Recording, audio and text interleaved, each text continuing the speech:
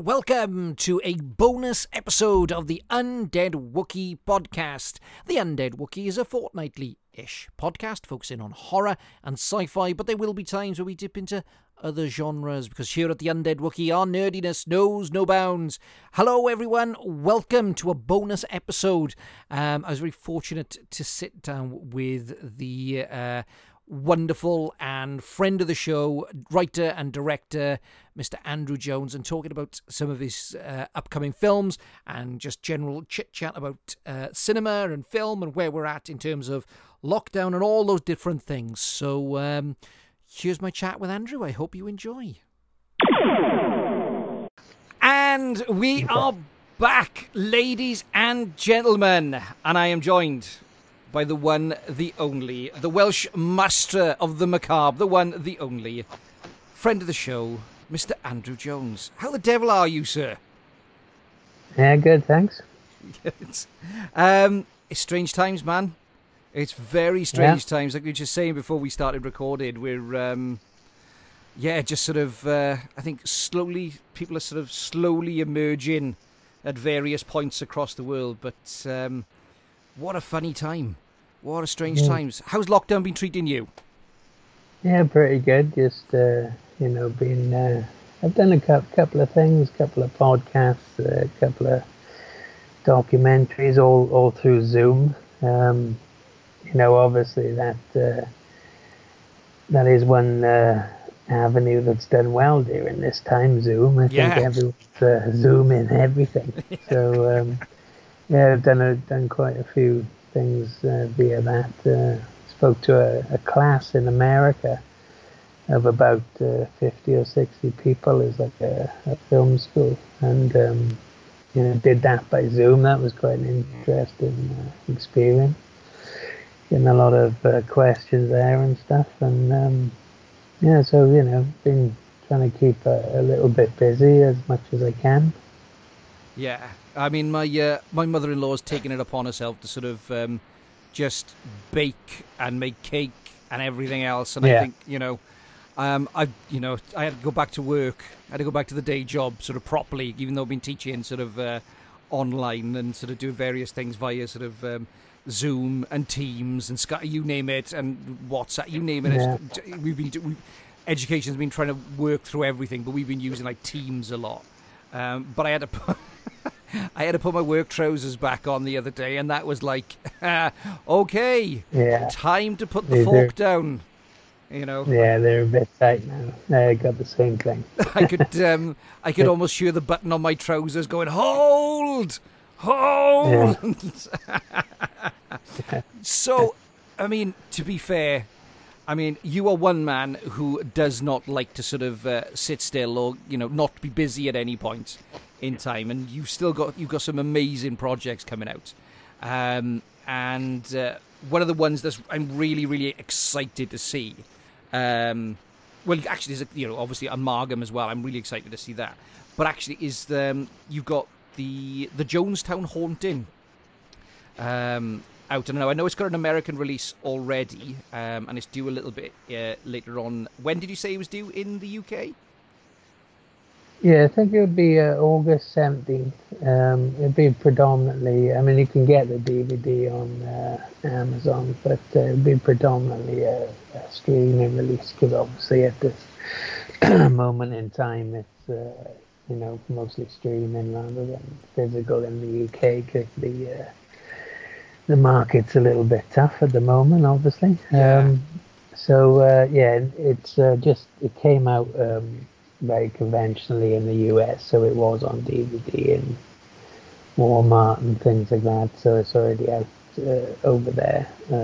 But in the UK, August 17th, it'll be across Amazon streaming, and you can pick up the DVD if you want from Amazon and things like that. It'll be August. So, for the people who don't know, what's the gist of the Jonestown Haunting? Well, basically, it's I see it as a big homage to this great movie. I love it. It's from about 1988, Bad Dreams. Oh, which was kind of categorized as a riff-off of Nightmare on Elm Street 3, but it was actually written, I think, before. But it was it was considered like a sort of riff-off of Nightmare 3. But I think it's a very unique film. It was actually made by Andrew Fleming, who did like The Craft. Yeah. So it had some good pedigree there. But I always loved that film growing up, and I'm always interested in true crime. So when we were sort of commissioned to do some true crime films, and one of the ones we managed to get commissioned was a Jonestown film, and so I could sort of combine the two interests there, and so the story is that a survivor of the Jonestown massacre sort of goes back there 10 years later and has to deal with her kind of visions and trauma of what happened to her. Yeah. It's an unusual kind of film because it's not out, and some people would say this is a criticism, but I don't. It's not a full-on horror film, like a full-blooded horror film. Is kind of a hybrid of like a true crime drama with supernatural elements, and it's very psychological, and that I thought was more interesting, because and perhaps a bit more tasteful as well, because you're dealing with a real life thing. So I didn't want to turn it into a gore fest or a jump scare fest as such. I wanted to deal with a character being haunted, by experience, by a psychological experience that was deeply disturbing. So it's a bit more like that, so it's kind of the haunting elements are not conventional ones. They're more psychologically what's disturbed there about the experience, and it's quite surreal at times as a film, but so not for everyone, but I'm certainly happy with how it turned out. I mean, looking at the trailer is great, and I think we spoke before that a while ago now. But is it William Meredith is playing Jim Jones, isn't he? And he does a really good job, I think. I was just blown away because I've like yourself, I've got a bit of a sort of I've got a bit of a sort of a minor obsession with true crime and things, and particularly sort of cult, and the sort of I'm quite interested in the idea of sort of cults and sort of these enigmatic leaders who just have this ability, just have this sort of power and hold over people. And I've seen quite a few different documentaries about Jonestown and read some different, a few books and things. But William Meredith as Jim Jones, my God, he nails him. He absolutely nails it, to the way that he stands and holds himself, to his speech. He's just a great performance. Yeah, I mean, it's amazing, some of his monologues. I mean, that's the only thing I think, when you do something that's kind of genre, you don't get quite, sometimes I don't think the actors get the credit they should, because, some genre stuff is critically not considered, particularly classy. So sometimes people miss some really good acting turns, and, he's one of, he did a great job. And I think, he rattles, in the movie, he rattles through like these sermons that are taken from the real life guy, and the inflections and the way that he puts it across is just spot on to the real life guy, I think. And, I think he should be more appreciated for that. But I always remember when we were doing some of these monologues, we got to one, and I remember he turned around to me and said, oh, this one's longer than all the rest as well. And he goes, you like to write, do you? Because it was like so long, and it just made me laugh. But then he would just go into this perfect take, and it was like, we do it 2 or 3 times, and it would just be spot on every time, wouldn't miss a beat. So, he just really embodied that character, and it's a pity, sort of low budget genre stuff doesn't get the actors don't get as recognized sometimes. No, so, no. And I mean, you mentioned like Bad Dreams, and I think and Bad Dreams had David Lynch was the cult leader, wasn't he? Oh, Richard Lynch. Oh, Richard yeah, Lynch, yeah, not yeah. David Lynch. Richard Lynch, yeah, sorry. Yeah. David Lynch, yeah, completely different person. Yeah, Richard Lynch. Now, I love Richard Lynch. I think he's a superb character actor. Amazing. And again, I don't think he gets half the credit that he should have got for some of his performances because, just because, I mean, he did a lot of he did a lot of films with Cannon. And of course, memorably, he was in like Invasion USA with Chuck Norris. But again, he as like the sort of, because he's quite disfigured and burnt in the film, isn't he? He's bloody terrifying. I remember the trailer for that film as a kid, just frightening the shit out of me, and then getting to watch it. And I think sort of, William Meredith in this, he's got that similar sort of vibe to him, and like so when you listen to, and obviously if when you're using like the actual speeches by Jim Jones, because he would go into like speeches that would last for hours, and sermons that would last for hours and hours and hours, and just like I say, it's a great performance, and I think it's sort of, I think it definitely shows out, and I think you are right. I think sort of genre actors do need to get a bit more credit for that. Yeah, because I mean that's the in the film there is a moment where Liam as the character plays tape, which is the real life Jonestown tape, which they taped when they were, and we just used a snippet of it, and it sounded the same as William,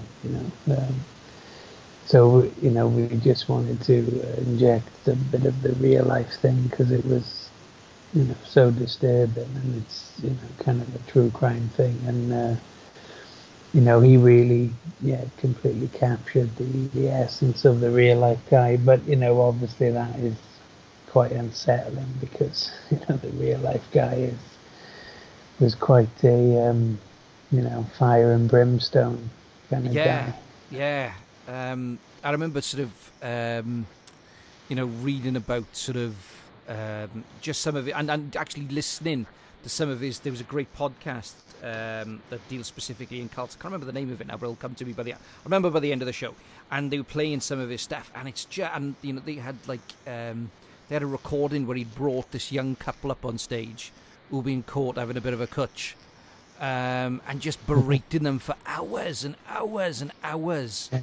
It's just sort of just terrifying.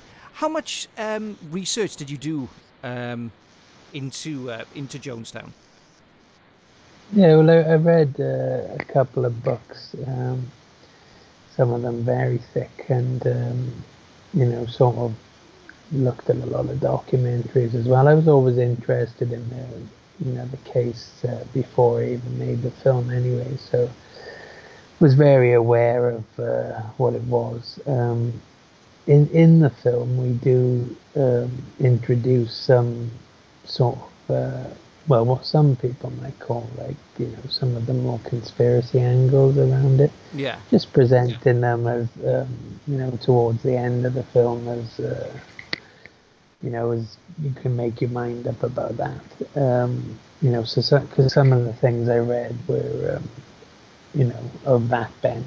So, I kind of put some of that in it just to be a little bit different and introduce new ideas into it, because there's been a lot of different documentaries that tread the same path, so, as good as they were.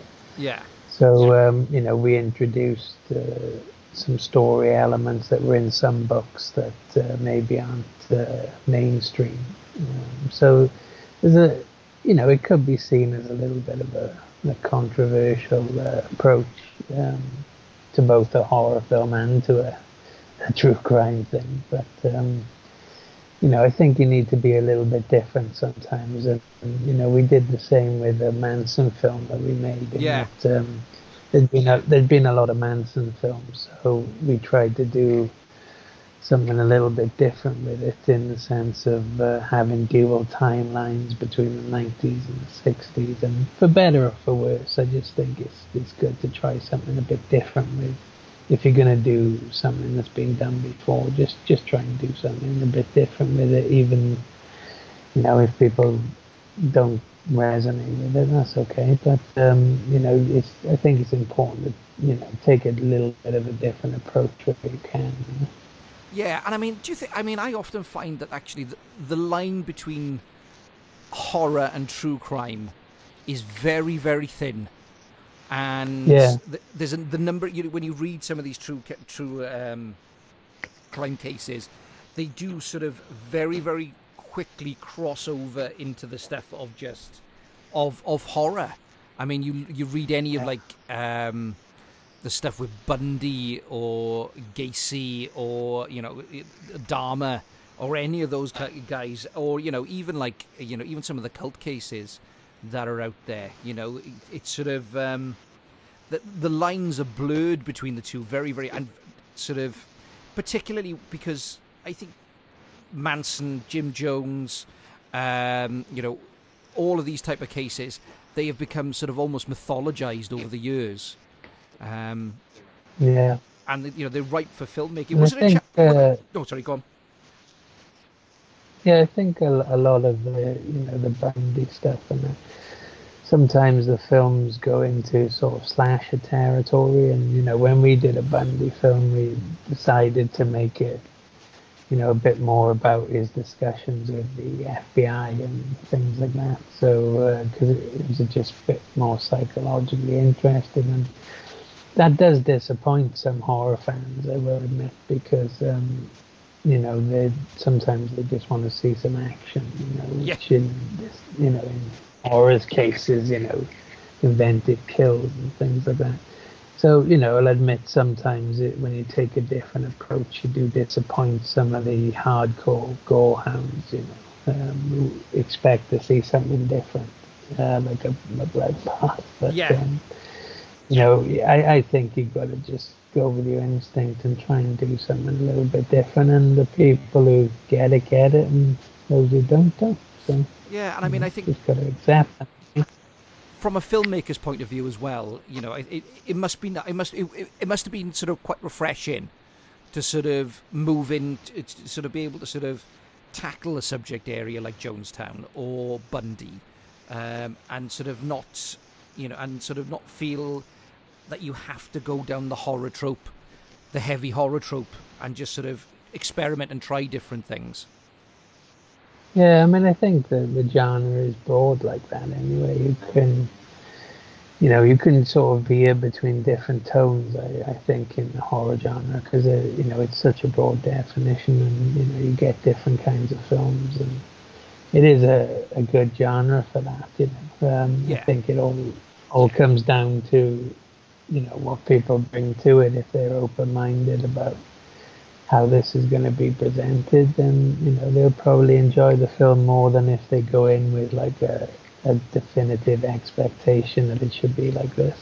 So something like Jonestown is the film we made is kind of interesting if you just go into it thinking, well, I'm just going to be open-minded to this, and it does get quite weird towards the end. There's some very weird imagery and things like that I don't think everyone is going to get.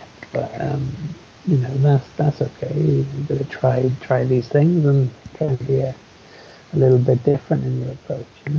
I mean, it is interesting when you do start delving into sort of the dream logic as well, particularly if with sort of a more psychological film. I think there are some people who really sort of embrace that, and there are some people who do sort of kick against it.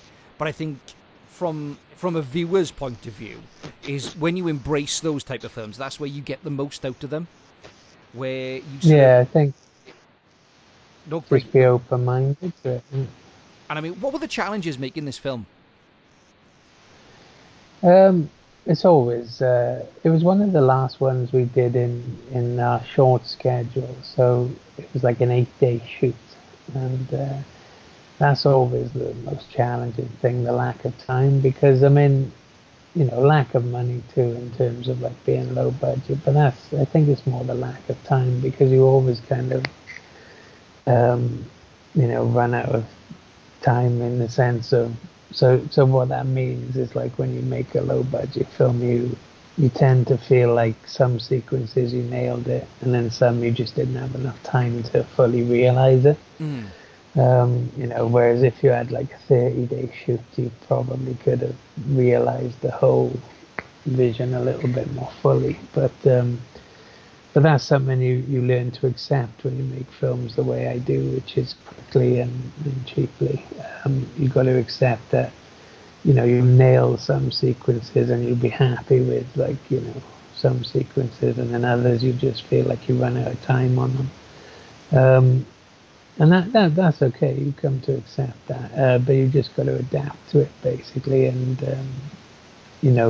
kind of work around it at the time. So if you feel you're not going to have enough time to fully do this the way it's written, then you need to sort of think on your feet and sort of rewrite it in your head on the day and just come up with something else that moves the story or characters along, but is a bit more simplified. So it's always about that kind of thing. If it was up to me, I probably would have gone even more surreal if I had the time and done more sequences like that. But you have to accept you can only do X amount in 8 days. So that was the challenge. But our subsequent films then after Jonestown, we had slightly longer. I think it was. We now have like 4 extra days, so we shoot them in like 11 or 12 days rather than. So that feels like quite a bit longer, even though in industry terms that's still an incredibly short shoot. So you did. So is that the Haunted Amalgam, the Haunted Amalgam Castle? Yeah. So A Killer Next Door and A Haunted Amalgam Castle, the 2 films we did after, those were like 11, 12 day shoots. So yeah, we kind of we have a little bit more time now, but not a lot. But it does help, We've got like 4 extra days to shoot. It does feel like a lot after shooting like so many films for like in 7 or 8 days. Yeah, it feels like a lot more. The luxury of 4 days. Yeah. So that's low budget for you. I mean, I was lucky enough. I got to come down and sort of, spend a bit of time on the set with you guys and see what you were doing. And Margam Castle is an amazing place anyway. It's a very, very impressive building, and to have it as your set.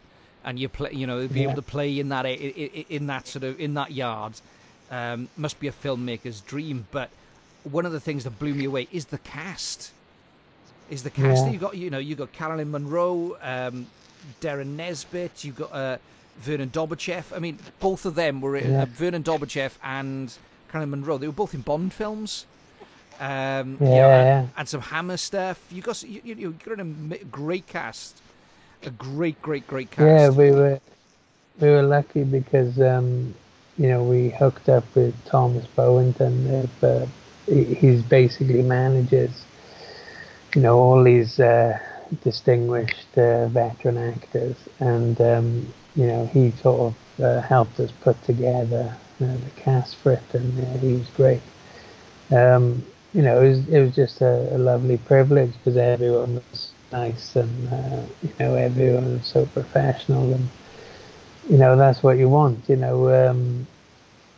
was certainly challenging because obviously a lot of them older, and they're in a castle in the freezing evening in November, because we shot it last November, and so that's very challenging, but everyone pulled it off. And we had 4 days, four evenings in Margam, because obviously it is a bit pricey, which you'd expect for such a hiring a whole castle.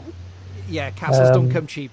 So yeah, no. So we managed to get it for 4 nights, and then we shot a lot of things as well at a different place in Caldecott. To remember, I think it's. To remember the name, I can't remember the name, but it basically was a place in Caldecott, which was like a medieval castle as well. So some of the rooms we shot there as well. Yeah. And they were both haunted. Yeah, well, For real. I was going to say, in terms of sort of paranormal history, both sort of Caldecott and because obviously Caldecott Castle is there, and you got Amargam are both well known for being a little bit active on the old paranormal front. Yeah. So it's a few people had.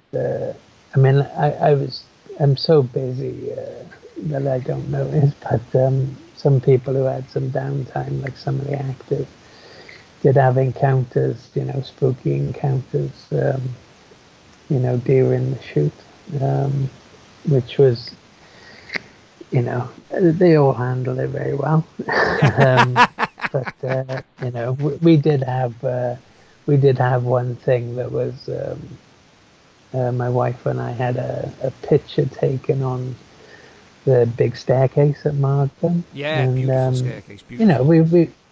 We felt fine, but apparently that's the most haunted area. And after the picture was taken, you could see there was like a face on the wall, and there was like a psychic who looked at it as well and kind of said, yeah, there's a presence in this picture and stuff like that.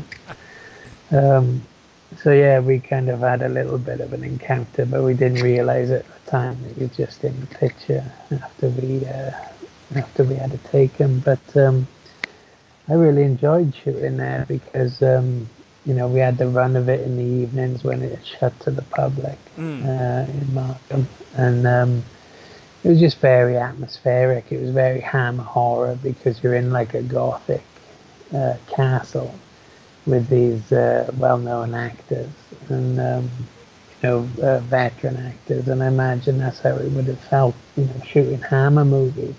Yeah. And obviously we had a few people who've been in them. Obviously Caroline, Jane Merrow, who was in Hands of the Ripper. She played the blind girl in there. Great remember film. That? Yeah. We had Judy Matheson as well, who was in Twins of Evil and Lust for a Vampire, and we had other great people from other areas like Mads Cadal, who's been in a lot of Gareth Evans stuff. Sarah D, who's been in Ben Wheatley's movies and stuff like that, and Simon Bamford, who's been in the Hellraiser films. And, I mean, it's a tremendous cast. It's just a cast of cult names, and it was just great. Everyone was superb, and so it's probably one of our best sort of experiences where you've got like a fantastic location that we could never have afforded years ago, and we've only managed to get like a location and a cast like that because we've done so many films and they worked out, so we finally got a chance to do something with a sort of raised production value and a good sort of known cast, so that was really gratifying. Do you find there's a difference working between sort of actors of the sort of difference between working with actors of different generations? So, for example, working with the likes of Jane Merrow or Caroline Munro compared to sort of Mads or even Derek. Do you find there's a difference between these different styles of acting, or there's a different approach that you have to take to directing them? Some people have different styles. Obviously, some people, have different approaches to the work. So, you understand that. But in general, I always find that I'm not a dictator as a director. I just feel like I'm a facilitator. So, I don't feel the need to constantly give direction and talk all the time to someone. We discuss the parts before the shoot and discuss the ins and outs of everything before the shoot. But then when you get on set, it's more, I feel like I'm more just a facilitator. So, actors have their approach and do it. And I'll just tell them if I feel like, I need something different, I don't believe in talking for the sake of it. And so, and obviously when you cast someone and they're right for the part, they just come in and do it. And kind of, you only tweak and change something if they were way off base. But I haven't had a lot of that because I think you discuss it before the shoot, and so by the time you're on set, there shouldn't be any debate. Everyone knows what the gist of it is, and just gets on with it. And you just tweak, or just ask for something different if you feel like you can go a little bit further with it. But in general, I just with veteran actors, obviously there's certainly an assurance, because they're so experienced. So they've seen it all before many times, and so you're not going to need to give them a lot of direction. It's just a case of they come in and do it, and they're assured because they're very experienced. And but so are a lot of younger actors too. Once they know what the approach is, they just come in and do it. And we're pretty lucky like that. We've had some really good casts who, they never cause me any problems. So, in terms of like filming in a place like Margam, logistically, how that must be an interesting challenge in itself. Sort of because obviously you're in a listed building. Obviously, what were the challenges, filming besides the cold? Because I got to admit, when I popped out, it was bloody freezing. So it was very cold. But like the other thing is, there is a lot of restrictions. So, for instance, we wanted to light a lot of candles for atmosphere, but you can't have an open flame in there for obvious reasons. They don't need to burn it down. So basically, we have to get, fake candles and, try and make them look real. And so there is a lot of safety issues. And for instance, if there's anything that you wanted to do in there, like, we originally planned for some bigger stunts. Yeah. And we couldn't do them because, there would have been a big safety insurance issue. So, you have to be aware of that when you're dealing with, listed buildings and historical buildings like that. But, you kind of expect that if you're, particularly if you're a low budget production who can't, afford to make provisions to do anything too dangerous anyway.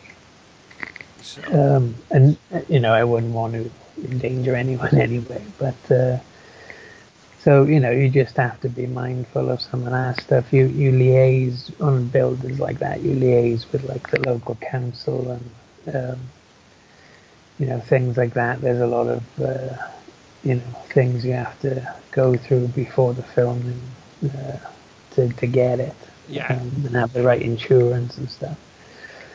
So, but it's very worth it because, you get this tremendous production value. And, we had like a lot of second unit shots of the castle and wanted to make it like another character in the film. You know, and it certainly is, I think. And, that's how it feels, which is great for us because a lot of the challenges when you shoot low budget is, you have to just use, economical locations like houses and, some basic rural outdoor stuff. You don't have a chance to really world build. You don't have the money and the time to world build as such. So, going to Margam Castle, where there's this historical Gothic, vast location, is just built-in production value. So for a low-budget team to go to that, it was a great leap up for us. So what's the story behind Margam Castle then? What's the plot behind this one? So it's basically a team of American parapsychologists, kind of, like the Ghostbusters, I guess. Basically, they get sent by the university dean from New York to go and investigate Margam Castle because he's trying to pull in a bit more funding, a bit more independent funding. So he wants them to do some ghost hunting rather than the kind of mundane experiments they're doing at the university. And he gives them an article about Margam Castle. The dean is actually played by Gareth Kagan, he was in Star Wars, so a good name there. Yes. Yeah, so he sends this American team to Wales to spend the night at Margam Castle to do a bit of a ghost hunt and hopefully come back with some evidence of ghosts so he can attract some funding. And they basically go there and it doesn't go well, as happens in films with haunting in the title. Yeah. So they go there for the evening, and all the ghosts and the things like that are based on real life tales. So, for instance, the most famous ghost at Margam is Robert Scott, who was like the gamekeeper, and basically he's often seen in the stairwell, and he has an axe. He was killed by this poacher on the property, and that's a real life case. That's one of the backstories for, like, when they do ghost walks at Margam, they're always trying to contact Robert Scott. So that's the one who Mads Gadal played in the film. He plays Robert Scott. So there's a good sequence in the film with his death sequence, and then he obviously comes back as a ghost later on.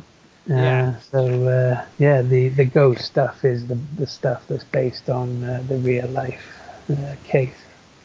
I mean, it's it's an amazing building, and the history, and the like you said, the fact the hauntings and things that take place there is just incredible, and just sort of, I'm really excited. I'm really, really excited and looking forward to seeing this one.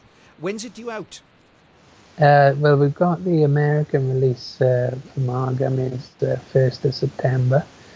So it'll be on like DVD and Walmart and stuff like that, and then across all the American streaming platforms. And then it's lined up for October in the UK, but we're just waiting on a specific date because obviously the retail market in the UK is a bit tricky at the moment. So yes. We're kind of waiting on getting the supermarket support back up and running, but at that point in the year, hopefully everything is a little bit more back to normal retail wise.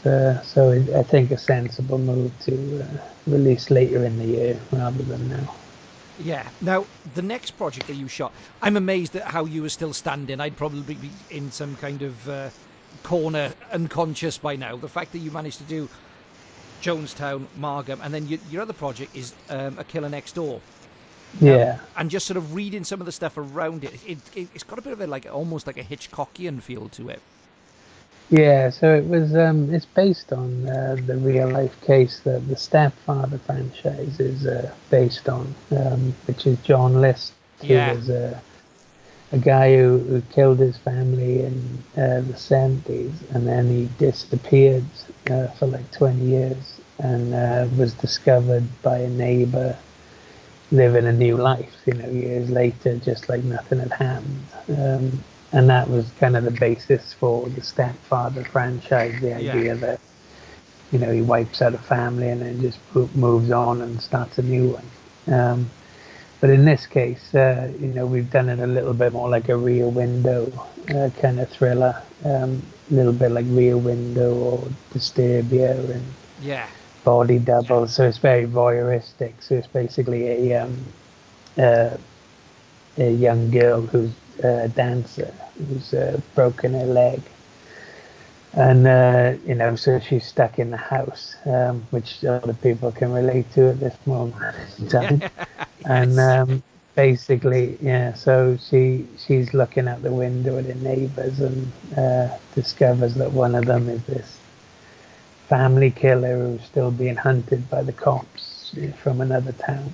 And it is based on a real life case. The only thing we modified was the age of the neighbor, basically.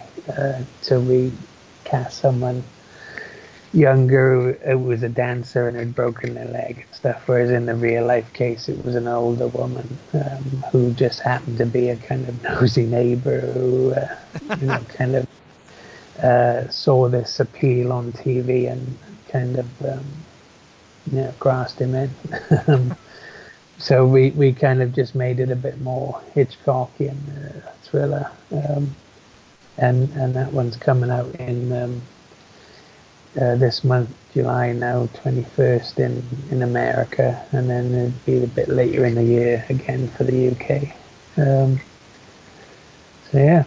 So I mean, you in terms of sort of genre, in terms of sort of bouncing from one end, that's a wide spectrum of stuff. So you've gone from the sort of the sort of true crime and sort of cult sort of psychological thriller horror of Jonestown to the more classic gothy feel of Margam, and then over to like the Hitchcock thriller style of A Killer Next Door. How did you manage to balance those things without sort of accidentally blending? Because I must imagine you were editing all three at the same time. How did you manage to blend, not sort of stick a gothic castle in the middle of A Killer Next Door? Yeah, it wasn't too bad with doing three. We did one year where we made 7 films, and they were like so different. It was like Alcatraz, a prison film. It was like D-Day Assassins, this war film. It was like a Robert the Doll film. They were all so different. So when we did that year, where it made like 7 of them and was editing or shooting like 2 or 3 at a time, I kind of learned to keep them separate. So last year we only made 4 films. Only the 4. Yeah. So that was a bit easier because they were spaced out by at least a month or 2. Whereas when we did 7 of them in 1 year, it was like shooting a film almost every month sometimes. So I kind of got used to keeping them separate. But it does. You do have to remind yourself what the tone is for each one. I can imagine. Because they veer so drastically, but you just compartmentalize and you kind of get used to it when you've done it for quite a while, because we've done like 28 films in 8 years, I think. So that's impressive, man. Yeah, it's quite quite a lot. But given how obviously you've got a very, very heavy schedule, do you storyboard or do you shot list? How do you sort of what's your approach to that? Yeah, always shot list. I mean, early days I did storyboards just for myself, just to try and work some stuff out, but I don't do that now. But I do shot list. So basically, you should always have a plan. Yeah. I think you can't shoot stuff on such a tight schedule without everyone knowing what the plan is. You can change the plan, and you have to, because you have to adapt to changing circumstances with short schedules and limited sort of time. But it's always good to have a shot list. I think everyone has something to refer to then, and you can work your way through it. And I think a real important thing as a director is when I learned to edit. because as soon as you learn to edit, you kind of learn what you need to tell a story, or a bare minimum of the story, visually and every other which way. So I'd always say any director, if they can have a rudimentary knowledge of editing, that's worth a lot. Yeah, I can imagine it's also a time saver, because obviously you know what you can do. Because I know, like, sort of, John Carpenter famously only shoots what he wants to edit, what he's going to use. He doesn't do any extra. He famously just shoots just enough, and then that's it. Yeah. Which is I can imagine is fairly risky when you're using film, but I can't imagine sort of how you've done the vast amount that you've done without sort of obviously having some kind of plan to sort of fall back on. Now, one of the things I noticed, you've got a really interesting project, and it's still on IMDb. It's a sort of it sounds like an alien abduction movie. We've got a couple of things in development that are just kind of script stage that we're just looking at, and that's one of them, The Night Skies, which is based on a real life case again, of this couple who years ago in America in the 60s was had a bit of a abduction encounter. And so, that's just something we've got at the script stage. Obviously, it was being developed, and then this current situation happened, and everything went on standstill. But it's definitely something that we'd like to look at in the future. Yeah, I mean, it's sort of it's from reading from just what's online. The premise sounds, I'm a big fan of the film Fire in the Skies. Which still, that I think the abduction scene in that is just terrifying. It's harrowing. And D.B. Sweeney is brilliant in that film. I'm a big fan of like a good abduction film, a good alien abduction film. I think is, and there's not too many of them about.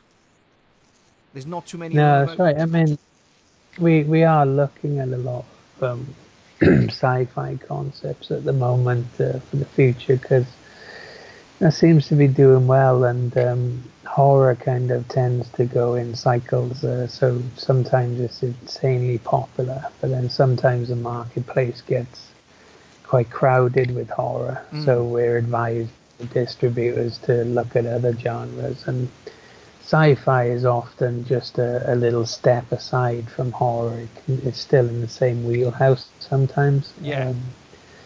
Particularly with some of the more earth-based character sci-fi stories. It's not a massive departure from horror.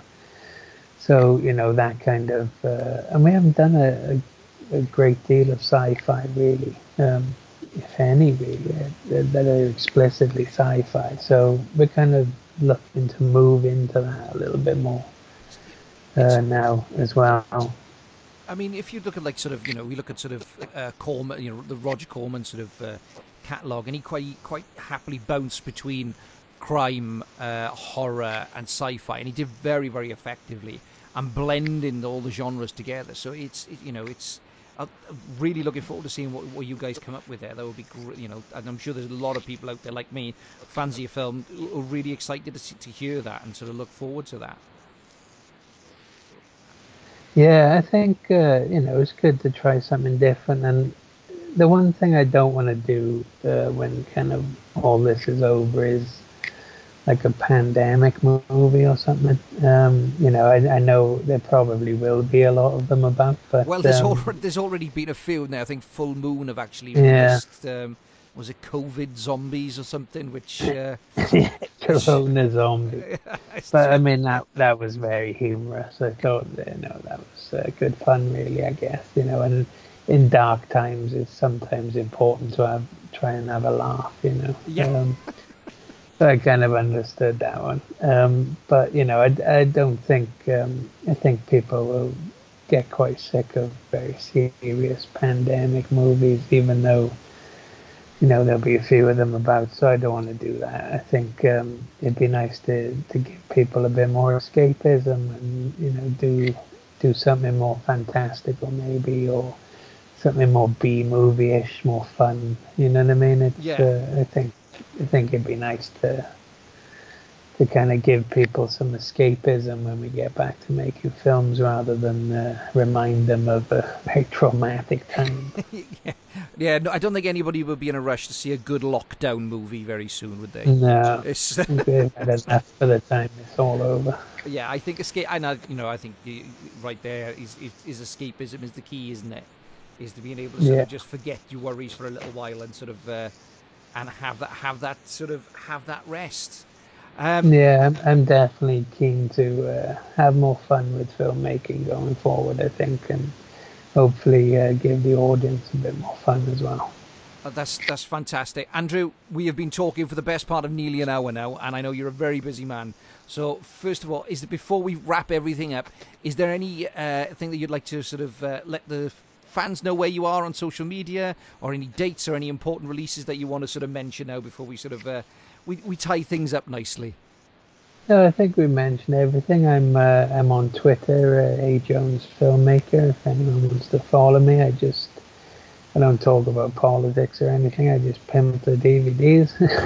So that's kind of, I don't do much there. But we've got a North Bank Entertainment Facebook page as well. Post updates there. So it's just it's just a good information source for people if they wonder where they can get the films. And at the moment in the UK, we've got quite a few of our films on Amazon Prime, free with subscription. So like things like the Bundy film, the Robert films, Alcatraz. So if you've got a Prime subscription, you can go and watch those for free, pretty much. So so that's it, I think. Well, Andrew, thank you for your time. I know you're a busy man. I genuinely appreciate it, and it's always a pleasure. And it'd be great to have you back on where we can talk about, because I know I've got Bad Dreams somewhere on my on the list, on the conversation list. So it'd be great to have you back on and maybe sort of talk about Bad Dreams. That would be great. Yeah, absolutely. Love the film. Yeah. It's fantastic. Andrew, once again, thank you, man, for being on. I genuinely appreciate it. You take care now. No, it's great to be here. Thanks, Hugh. No worries. Once again, I want to say a big thank you to my special guest on this bonus episode, Mr. Andrew Jones. Don't forget, you can check out his upcoming films. You can find them on Amazon Prime. You can find them in HMV and all good DVD stockists out there. Okay, ladies and gentlemen, our time has come to an end on this bonus episode. So we'll be back with a regular episode very, very soon. But until then, be kind to each other, look after each other. And in the immortal words of Count Duckula, good night out there, whatever you are.